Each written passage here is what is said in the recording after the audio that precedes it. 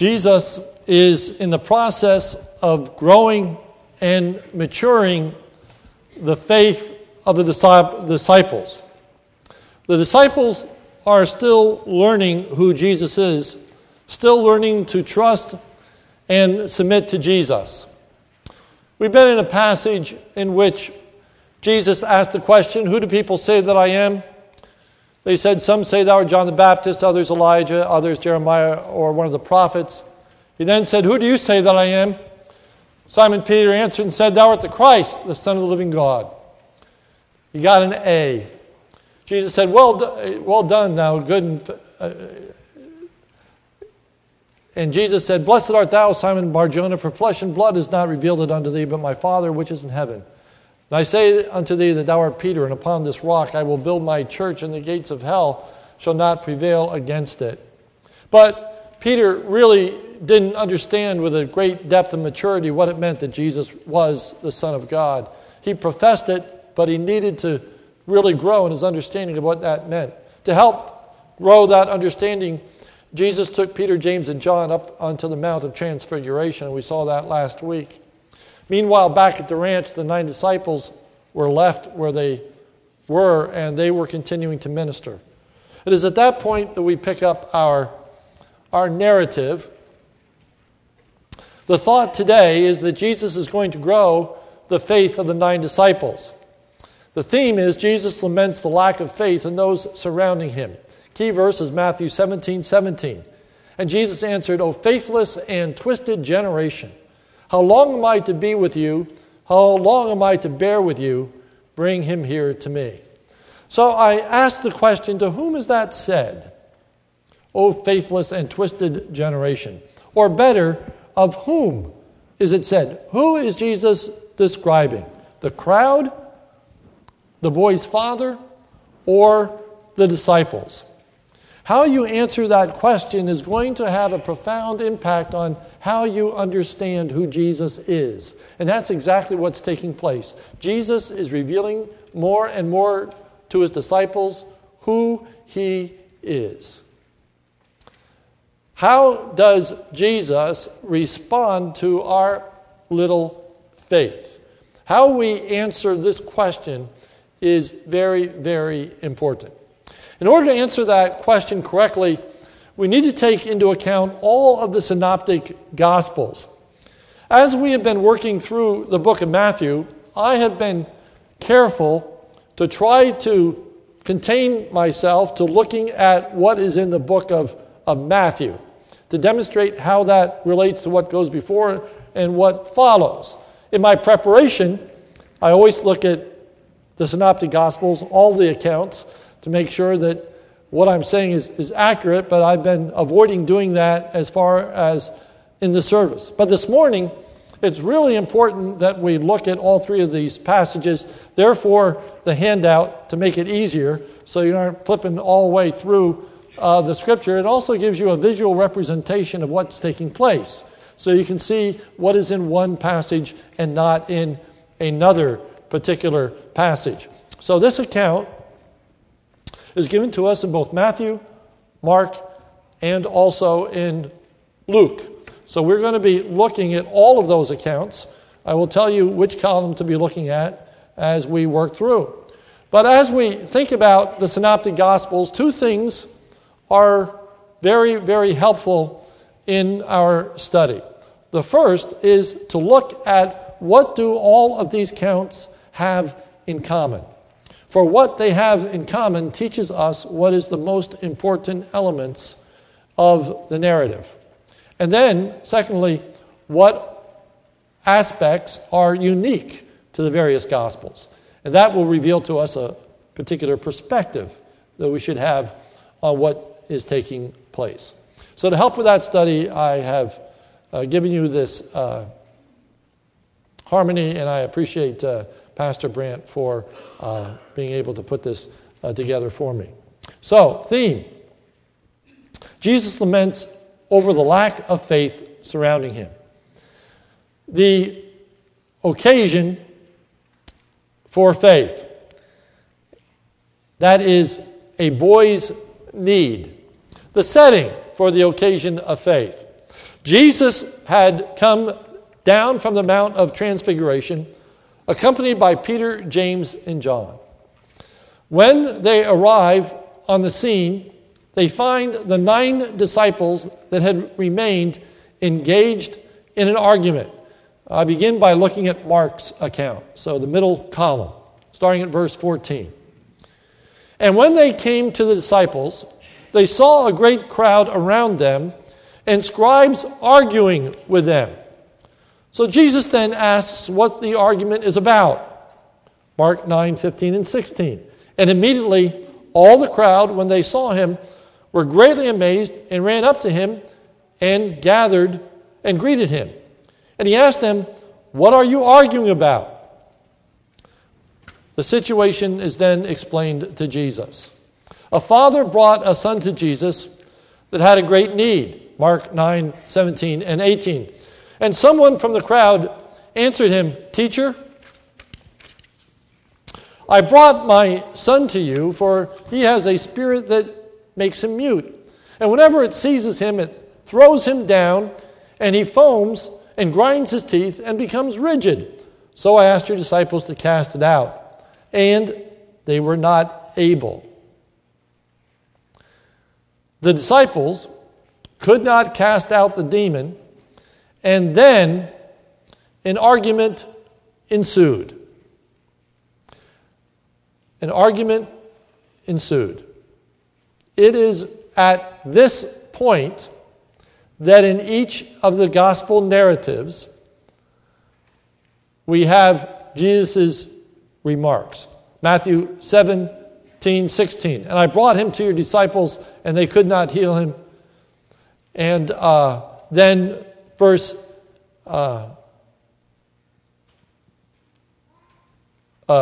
17.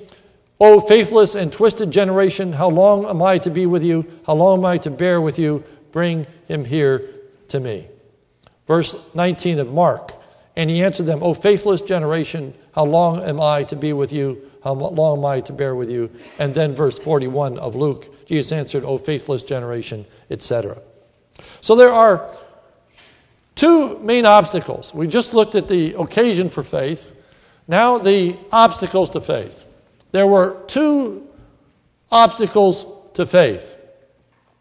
The first obstacle to faith is the failure on the part of the disciples to cast out the demon. This failure is crucial to the narrative, for it is recorded in each of the 3 gospel accounts. That's at the heart of this.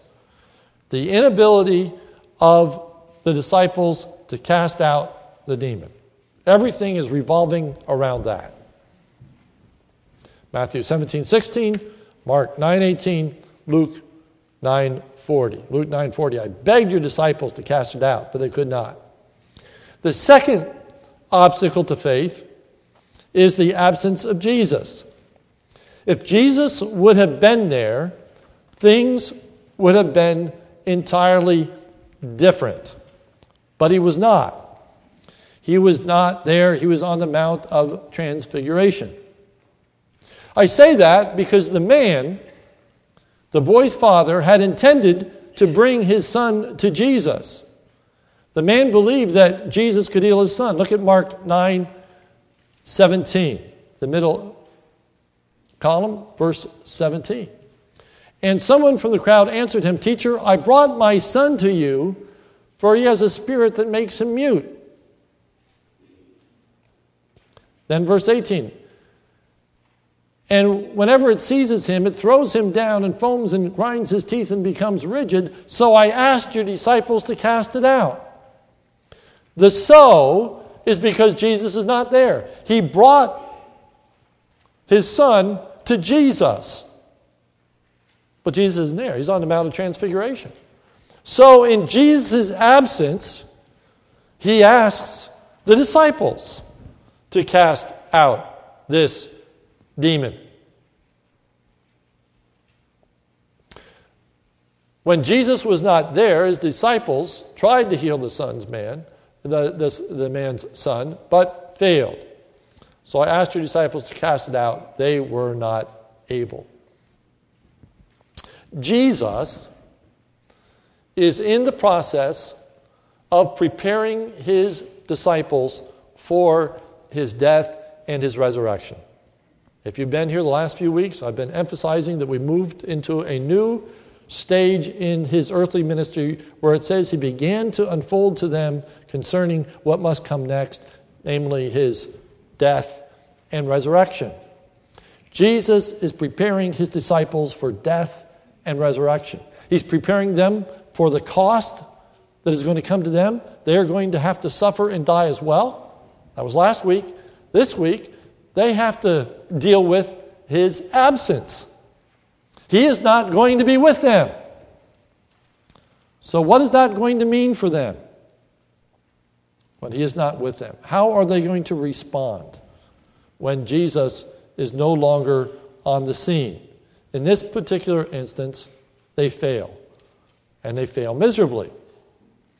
It is at this point that Jesus makes his statement.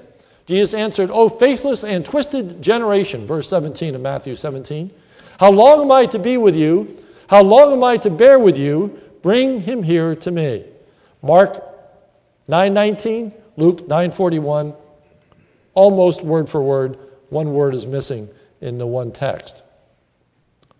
In each of the Gospels, the remarks of Jesus come at the same point in the narrative. So to understand what is taking place, we need to understand, first of all, it should be noted that Jesus is not speaking of any particular group of individuals, but rather of an entire generation. Notice verse 17. Jesus answered, "O faithless and twisted generation." That is a key word, generation. He's not speaking primarily, well, I'll take that back. He's not speaking only of the crowd, or of the Father, or of the disciples. Jesus does not characterize the disciples as faithless.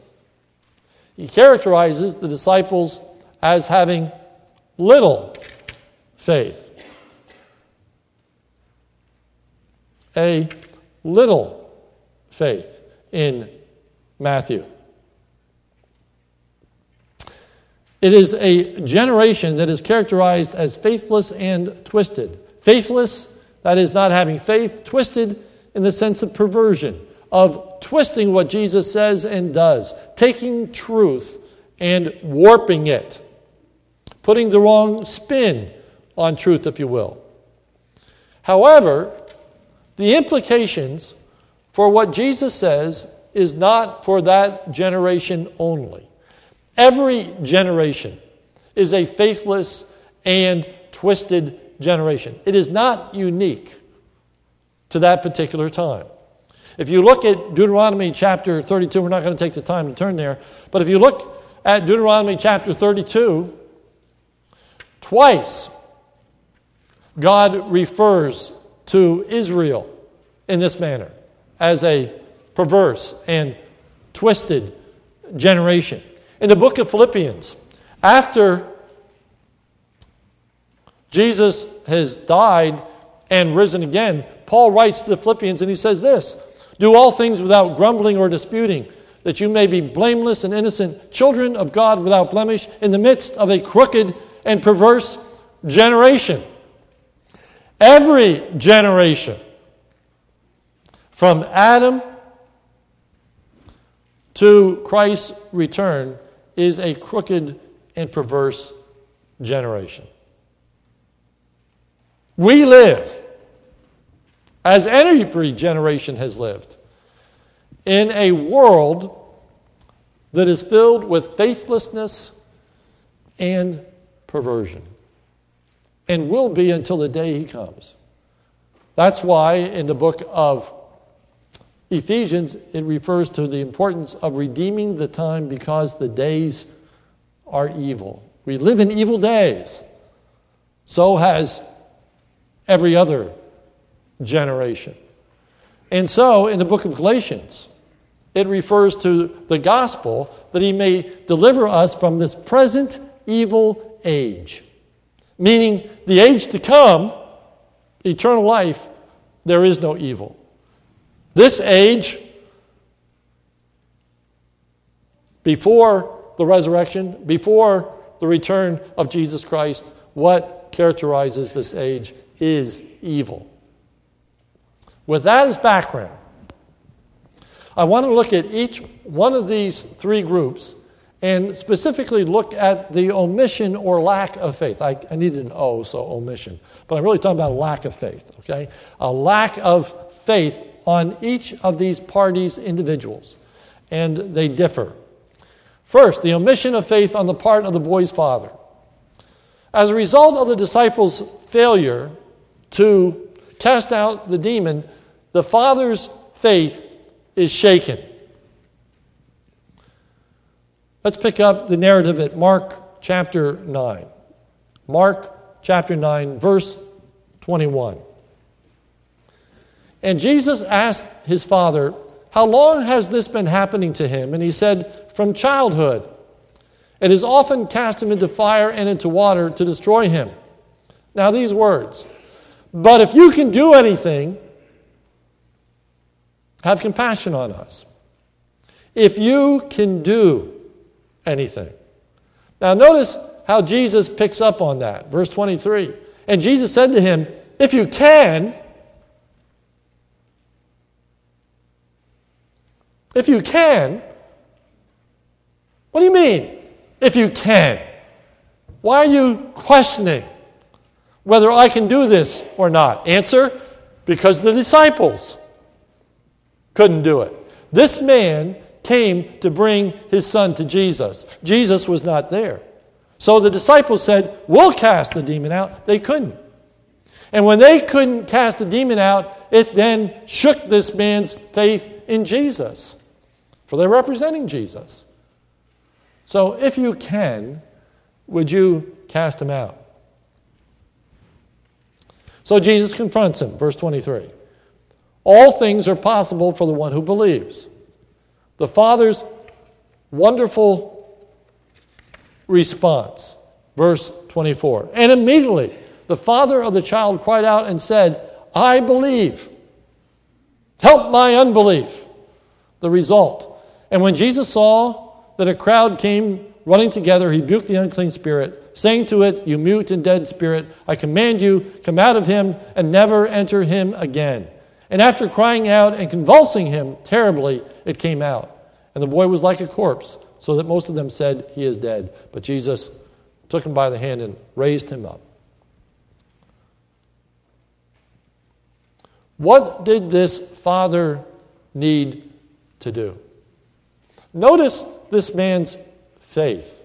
He had faith in Jesus.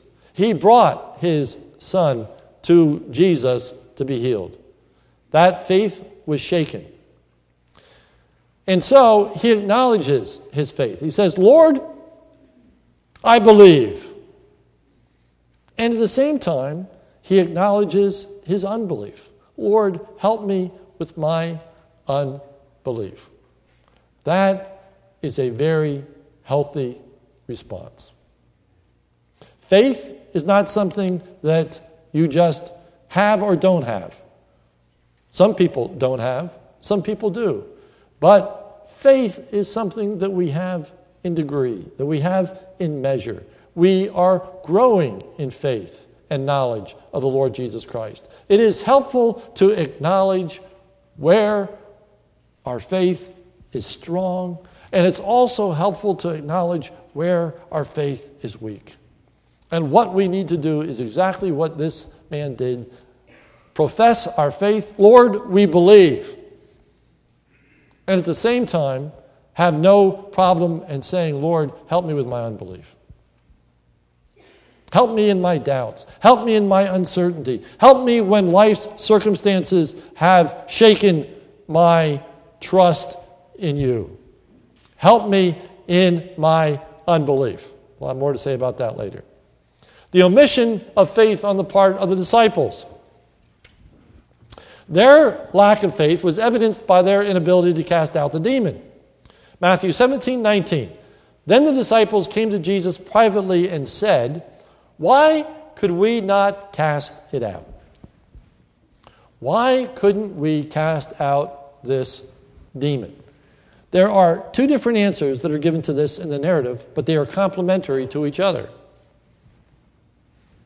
Remember, Jesus had given the 12 power to cast out demons. Matthew chapter 10, verse 1. And he called to him his 12 disciples and gave them authority over unclean spirits to cast them out and to heal every disease and every affliction. Okay? Now let me read that again. He called to him his 12 disciples and gave them authority over unclean spirits to cast them out and to heal every disease and every affliction. Keep that in mind. 12 apostles given power to cast out demons and to heal every disease and every affliction. So, why weren't they able to do this? We have to look carefully at Jesus' response. The answer is due to their, quote, little faith, unquote. Matthew 17:20. He said to them, because of your little faith, for truly I say to you, if you have faith like a grain of mustard seed, you will say to this mountain, move from here to there, and it will move, and nothing will be impossible for you. So how are we to understand this phrase that they could not because of their little faith?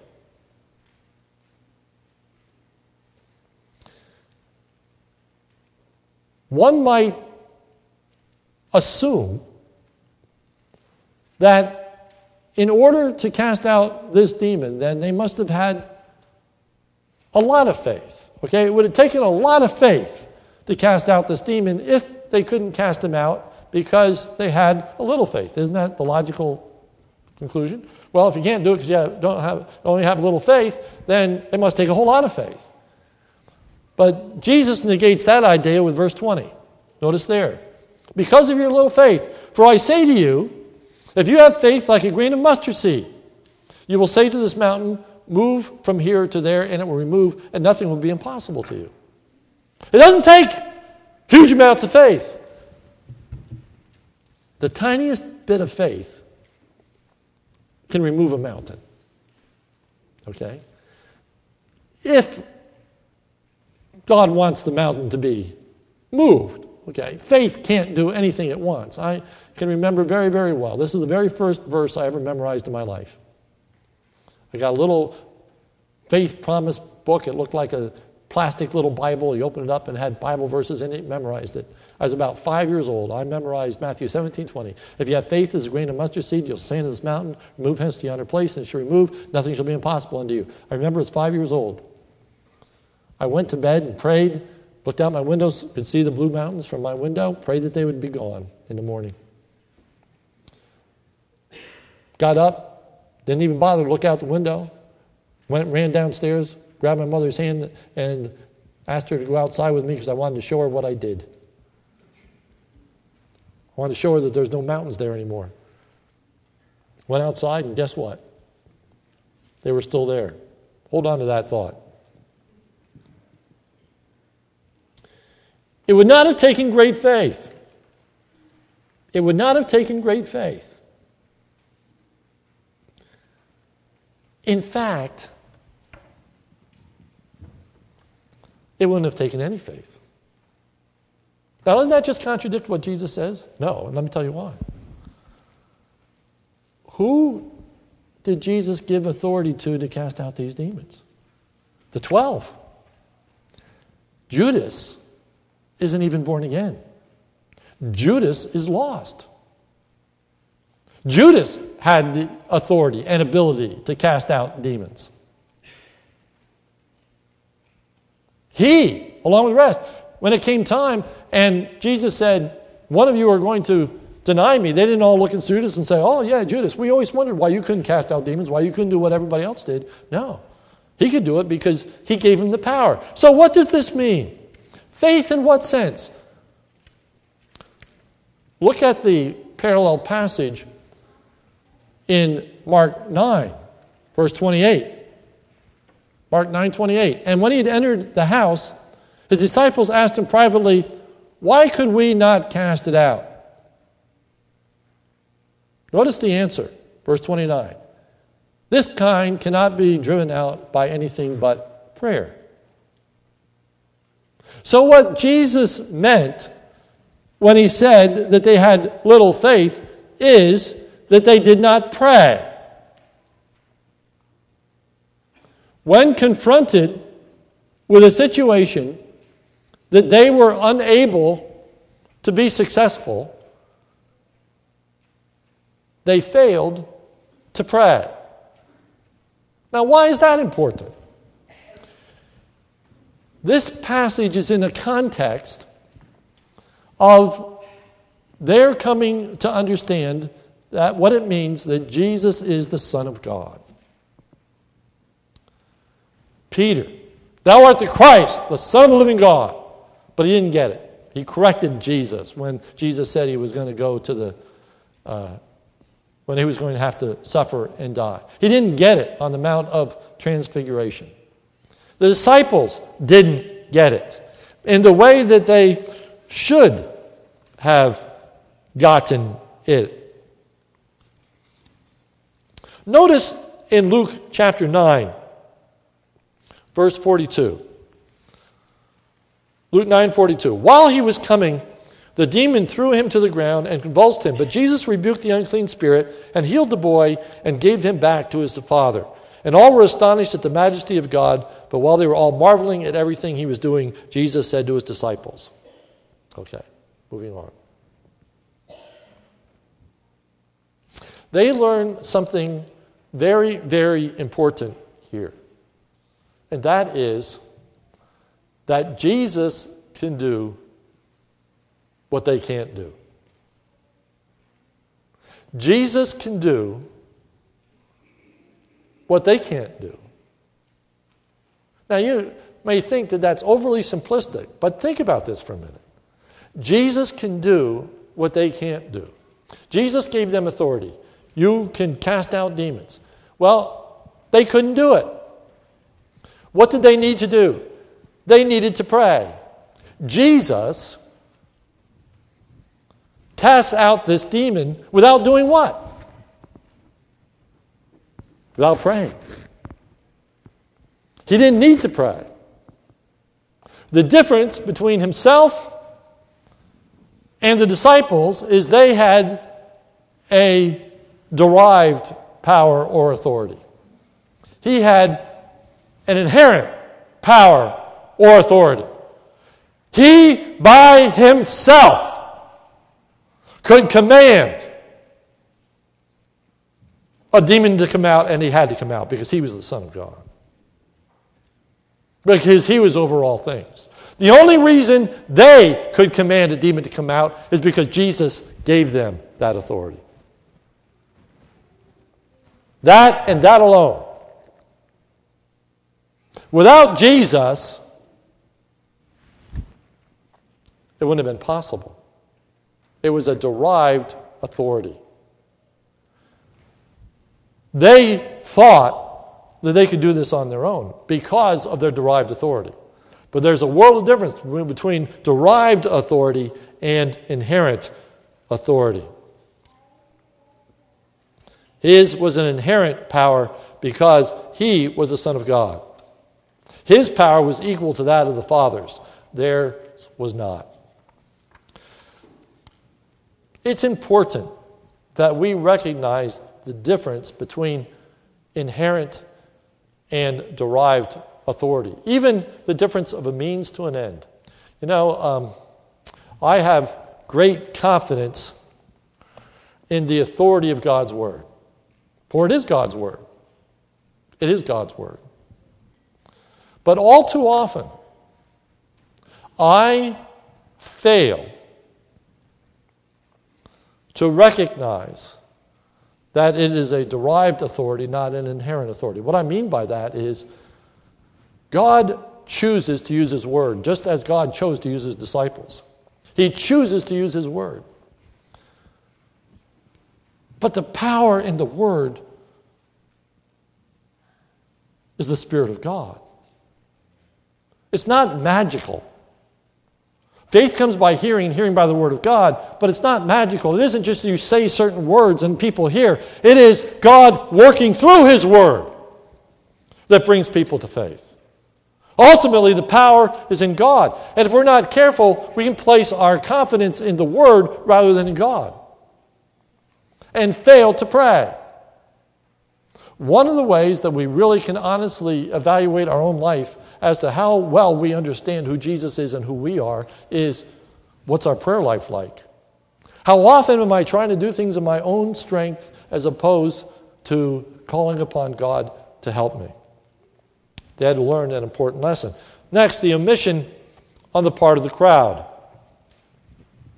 Notice that they were amazed by what Jesus had done. Luke 9:43, third column. Luke 9:43. And all were astonished at the majesty of God.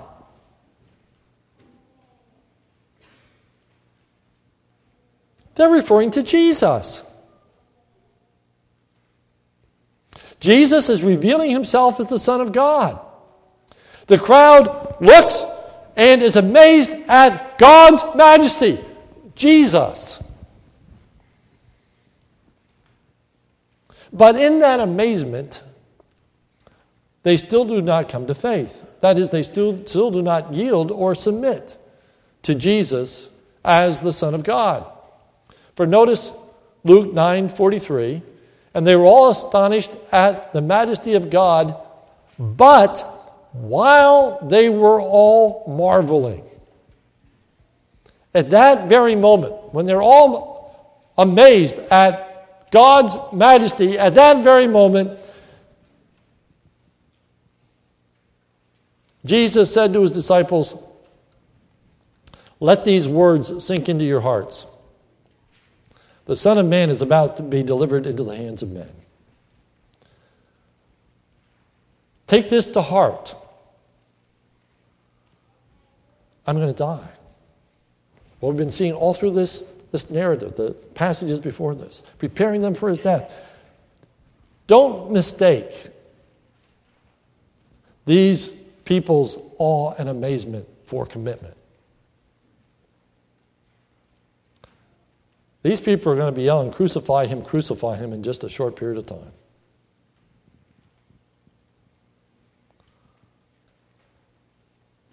Why? Because they are a faithless and perverse generation. What is being said by Jesus is on account of the situation. But what group it is primarily directed to is the crowd, who sees the power of God displayed. In the Scripture, unbelief is not ignorance. Unbelief is rebellion. Unbelief is refusal to yield to the truth, not an inability to understand the truth. It's when the truth is right before your eyes and you reject it. So Jesus says that this is a faithless and perverse generation. How long shall I bear with you? How long shall I put up? How long must I evidence who I am? How long are you going to continue to deny? In the grand scheme of things,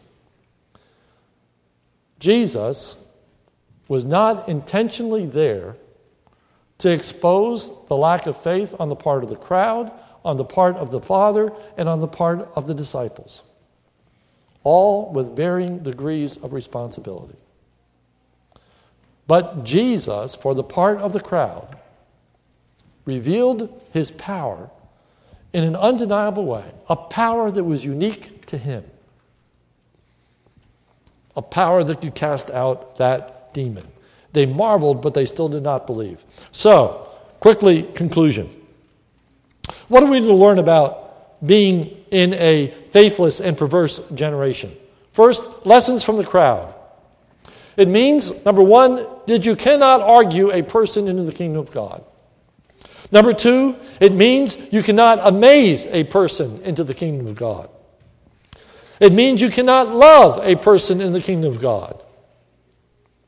It means that unbelief is not an issue of the intellect but the heart. They refuse to believe. It means for people to come to faith, God must do a work. Here is a proper example when Peter declared, "Thou art the Christ, the Son of the living God." Jesus said to him, "Blessed art thou, Simon Bar-Jonah, for flesh and blood did not reveal to thee, but my Father who is in heaven." My Father who is in heaven reveals to every single person that Jesus is the Son of God if they profess that in truth. That's a work of God. That's a work of God. Because we are in a faithless and perverse generation. Because people's hearts are naturally against the things of God.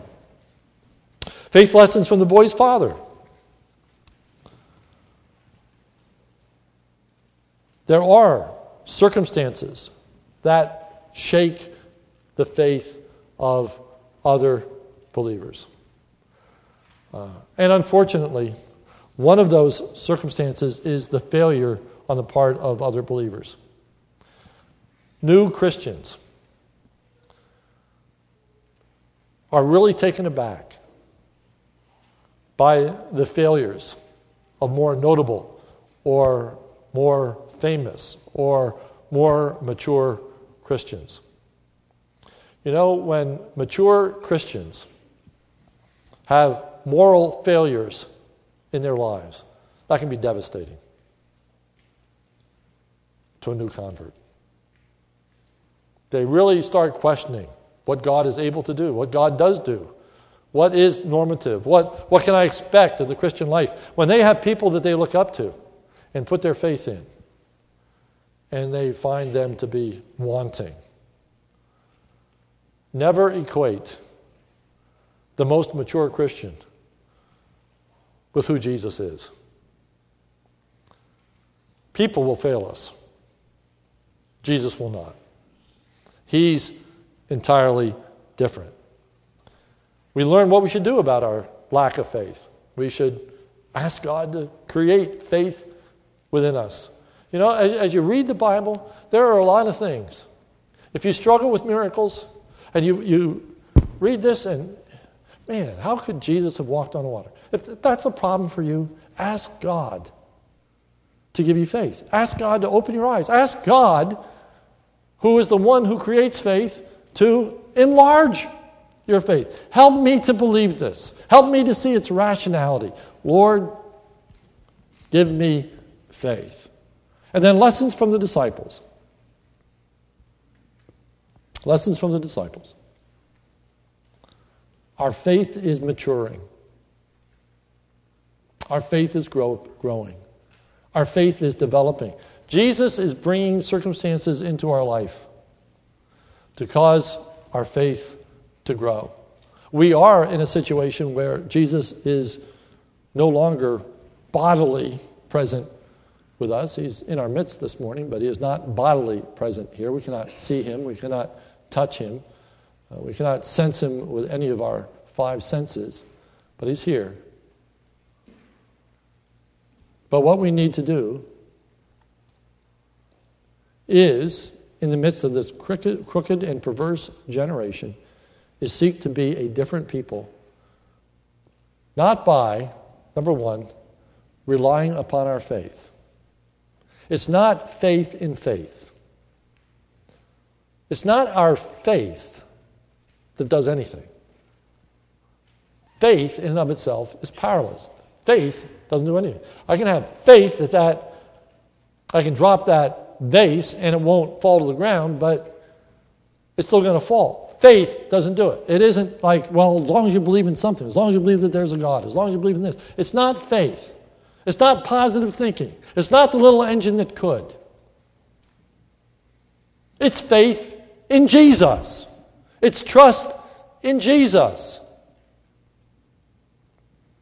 Secondly, it's not faith in ourselves.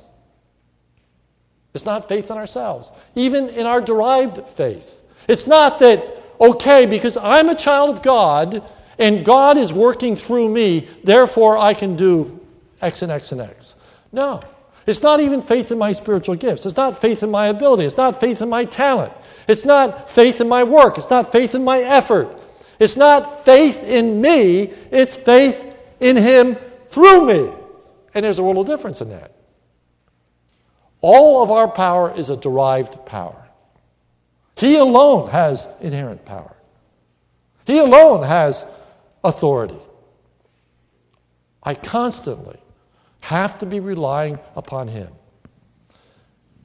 And one way we can measure that is, what does our prayer life look like? What does our prayer life look like? You see, it is so easy, putting it on me, to prepare a message, study, work hard, believe that God is going to work through His Word, and preach a message and not pray. That the Spirit of God would take that word and plant it in the heart and life of an individual. It's the prayer that is the ultimate inherent power. And it's not because you pray, it's because you are relying upon the source of that power, the source of that blessing, the source of that thing. So as you look at day camp this week, as you minister at day camp, ask God to minister through you. And many times, in spite of you, and in spite of me, may God demonstrate who He is. May we recognize our inability to argue someone into the kingdom. May we pray. May God be pleased this week to save children. And if He does, it will be what He does. Because He alone can reveal. But He's going to reveal through us as we share the gospel, as we do these things. But ultimately, it is Him. And so He deserves all the honor and all the glory and all the praise. But we live in the midst of a faithless and crooked generation, which means we are surrounded by negative examples. We are surrounded by people that have a totally different mindset. It means that we struggle, even in our Christian faith, some of us stronger in that faith than others. The solution? Cry out unto God. I believe, help my unbelief, like the boy's father. And for the disciples, for you, the only way this is going to come out is by prayer. By prayer. Interesting thing. Had Jesus been standing there and they couldn't cast him out, they would have immediately turned to Jesus and Jesus would have done it. But Jesus wasn't there. And He wasn't there, so they couldn't just turn to Him. Physically, they had to start to learn to pray and God to intervene. May God teach us to pray. Let us close in prayer. Our Father, help us. Help us to be a people of prayer. Help us to be a people of faith, but not faith in faith, not faith in ourselves, faith in Jesus Christ, who is the Son of God. Help us to understand more and more of what that means, even in our own life, that Jesus is the Son of God. Oh Lord, open our hearts and minds to the understanding of that great truth. For it's in Jesus' name we pray. Amen.